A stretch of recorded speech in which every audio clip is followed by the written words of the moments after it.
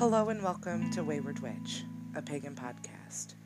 My name is Miranda, and I'll be guiding you along this journey to explore non-denominational witchcraft for the modern practitioner every Tuesday on Anchor, Spotify, and Pocket Casts. You can interact with me and stay updated on any new episodes on Twitter at WayWitchcast or on Facebook and Instagram at Wayward Witch Podcast. Let's walk this path together.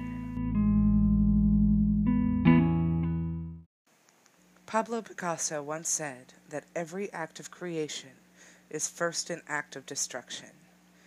Today we'll be exploring what's commonly known in the pagan community as grey witchcraft, which means to straddle the lines between white witchcraft or right-handed and black or left-handed witchcraft.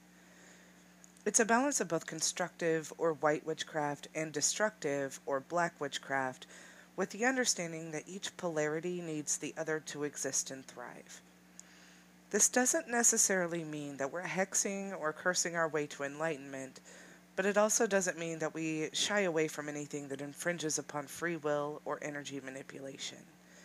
The core principle of grey witchcraft is to understand that all things in life and magic are a balance of opposite forces, and manifesting that understanding into practice.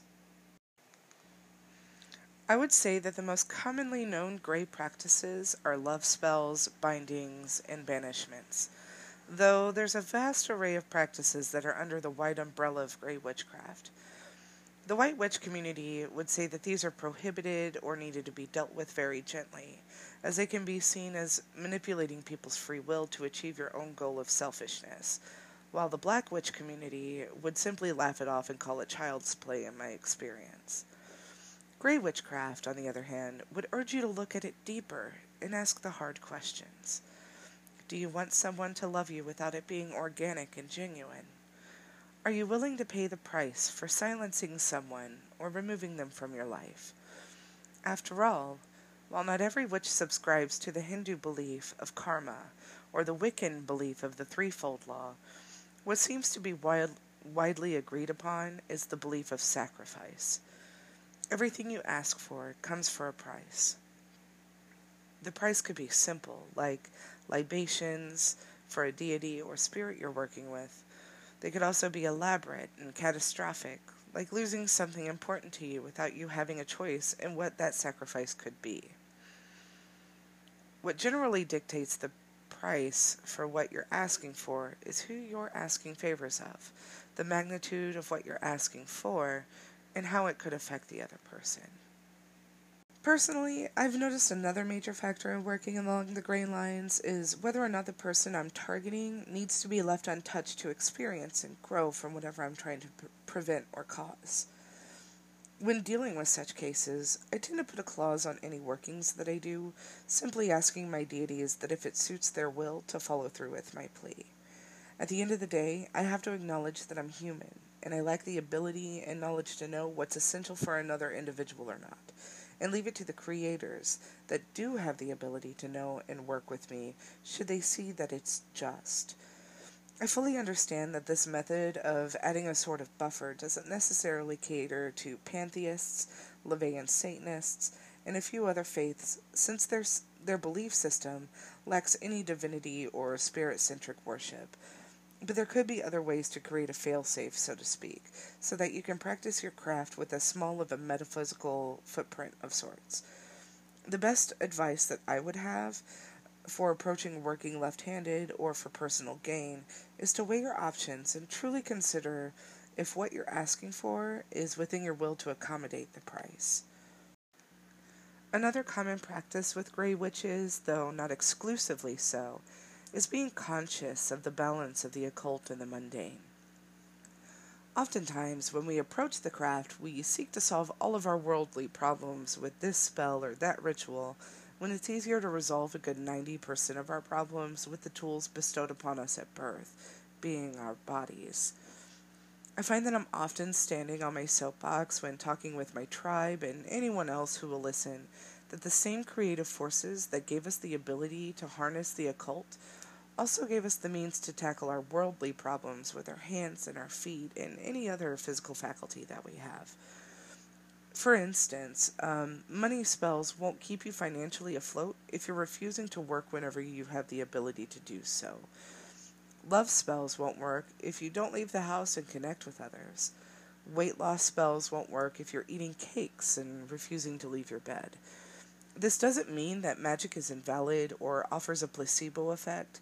Rather, it's an enhancer or a booster to whatever you're already working towards. I find that many pagans and varying occultists struggle with this at the beginning of their journey, especially if they're coming from faiths that preach such ideas as asking you shall receive, without pushing the same doctrine regarding efforts to achieve that which you require. However, we all start somewhere and move forward from learned habits and behaviors from the past in time. I also want to add to this that a lot of the reasons why we generally try to use any kind of witchcraft whatsoever, be it rituals or spell work or divination, whenever we start off as, quote, baby pagans, we get really excited to try all the new things at our fingertips, especially with all the information that we're getting through social media platforms and through blog posts and just the way that we're all communicating now using the internet, which I think is a freaking phenomenal thing to have happened to the pagan community. So the novelty is a driving force in what I guess you could call the overuse of magic whenever there's easier ways to attain what you want. I would never tell anybody to not do that. I would never try to extinguish the flame of anybody that's getting excited about their new path. And I actually encourage you to go through with that. A lot of us who have been practicing for a long time tend to look back on whenever we were just starting out and everything was new and novel and have a sense of nostalgia and bittersweetness regarding it. Because we tend to miss that. We miss having that spark. Because at some point, the terrible truth is that you can become disillusioned. You get used to everything. You get a little complacent. So if you are using any kind of rituals or witchcraft to, fix every little problem in your life right now, go ahead, do that. But what I'm trying to make a point of here is that while you're using occult means, go ahead and use physical means as well. At the end of the day, what's it going to harm if you're doubling your chances of success? And hey, maybe the gray path isn't for you. Maybe your moral compass urges you to follow the right-handed path. Maybe you don't believe in the theory of sacrifice and exchange or haven't seen it applied in your life and you chase the left-handed path. All of these are perfectly fine and perfectly valid ways to worship, so long as it's done as safely as possible and with no serious casualties. I do want to stress that even though a lot of practitioners don't really believe in karma or threefold law, there are some pretty basic ethics going on in witchcraft, just like there is in any kind of day-to-day activities, with life. Like we don't want to see people cursing kids. We don't want to see anyone going out and killing animals and using their blood as sacrifice without it being done in a humane way. I understand that animal sacrifice is really prevalent in a lot of different practices, but there is a humane way to go about those things, albeit I know that's a controversial idea. I know that whenever I personally lived in Iowa, we had an issue in my area where people were taking cats and nailing them to light posts and painting all sorts of occult symbols with their blood, probably for shock value. They probably didn't know what they were doing, but don't be realistic about it. Just don't go about wreaking havoc just for the funsies of it. But I'm pretty hopeful that anybody listening in isn't the type of person that's going to go about and be that sort of way. And if you are, shame on you. I'll witch shame you right there. Shame on you. Don't do that. That ain't valid. Personally, though, I encourage everyone to explore each side of the spectrum to see where they feel most comfortable and called to. A lot of us will start off on the completely white side of things just because the black side of things is a little terrifying.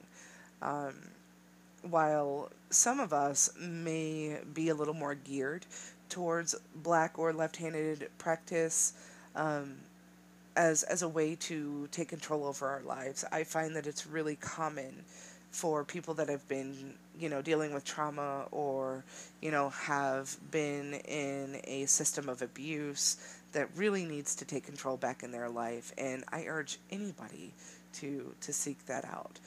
Go ahead and look at it all and explore a little bit. This is, we're not a certain Abrahamic faith. We are not a monotheistic religion that has rules and punishments and boogeymen. As a baby pagan, whenever I first started, I think the most eye-opening thing that anybody had ever told me was, we don't believe in a central bad guy because we believe that giving evil a name only strengthens it.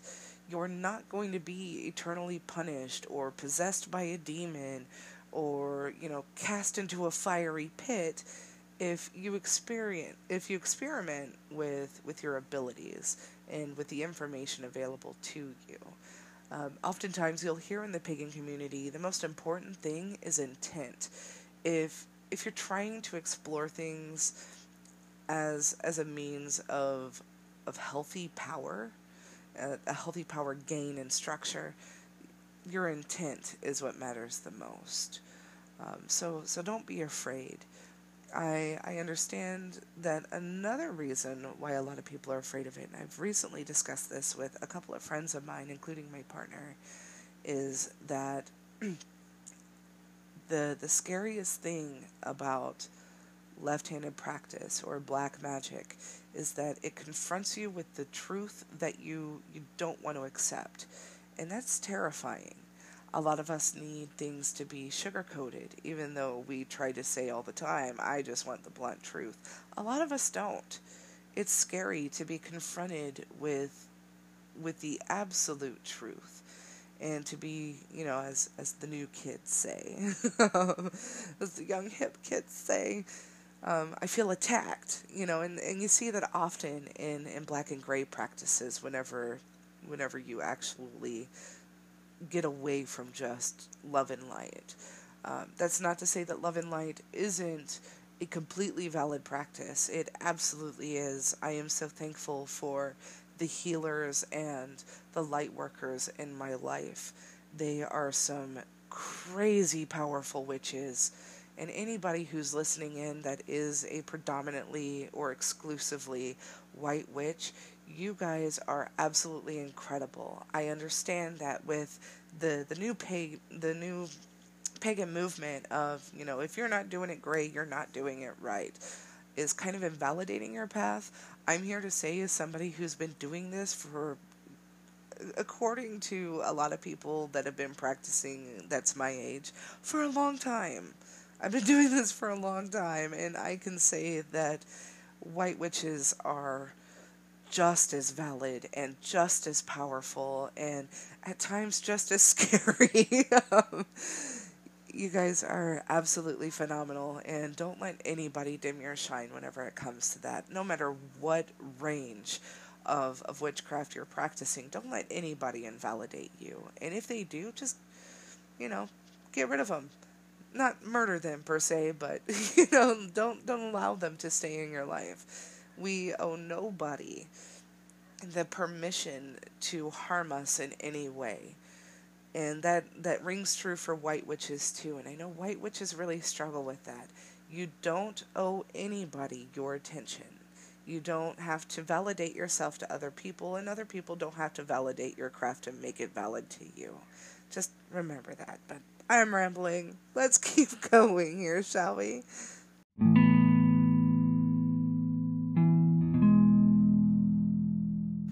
So I understand there's been a lot of things that we've covered today, although it doesn't necessarily cover even the smallest bit of white, black, and gray witchcraft. So for further reading on the varying shades of witchcraft, I would recommend The Black Arts by Richard Cavendish, The Grey Witch's Grimoire by Amethyst Rain, and Helping Yourself with White Witchcraft by Al G. Manning. I would also highly recommend anybody that is active on social media to look into Facebook groups. I personally belong to a group called Dark Witches Realm that I highly recommend for anybody starting out or that's a veteran of anything. They have a really great community. I would also really recommend Followers of the Old Ways, although if you're sensitive to information or you need things sugar-coated a little bit more, I wouldn't recommend it to you. But if you are looking for some really incredible information, I would definitely recommend Followers of the Old Ways. Use the internet to your advantage. There are incredible communities on Facebook, on Instagram. I personally love finding inspiration from places like Pinterest and Tumblr. There's still a huge witch community on Tumblr, even after the big boycott from last year or the year before, which I don't blame anybody for boycotting them. I understand that there were also a couple of different subjects that we had covered today that may be really sensitive information that may have upset anyone that may be listening. And if you feel that I am wrong about something, or you want clarification, or it's a matter of, hey, that scared me, reach out, tell me about it. I'm not the kind of person that's going to be upset if you come to me with a question or concern. I firmly believe that the greatest tool in a witch's giant box of fun things is knowledge, and we can't learn from each other if we don't open our minds and accept that we may be wrong.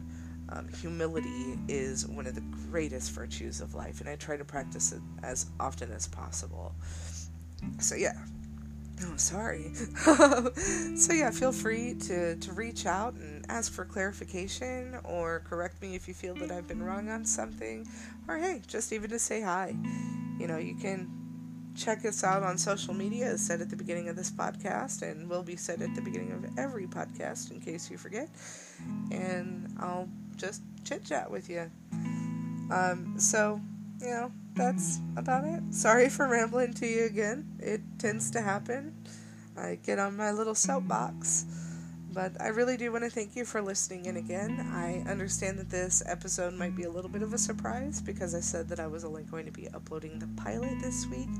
But with the amount of love and support that I've received over just a 4-minute episode, I wanted to give this as a gift to anybody that's listening. So really, thank you for your love and support and constructive criticism. You guys are absolutely amazing, and I don't know where I'd be without you. The world is better with you here. And don't forget, witchlings, be kind, be brave, be unstoppable.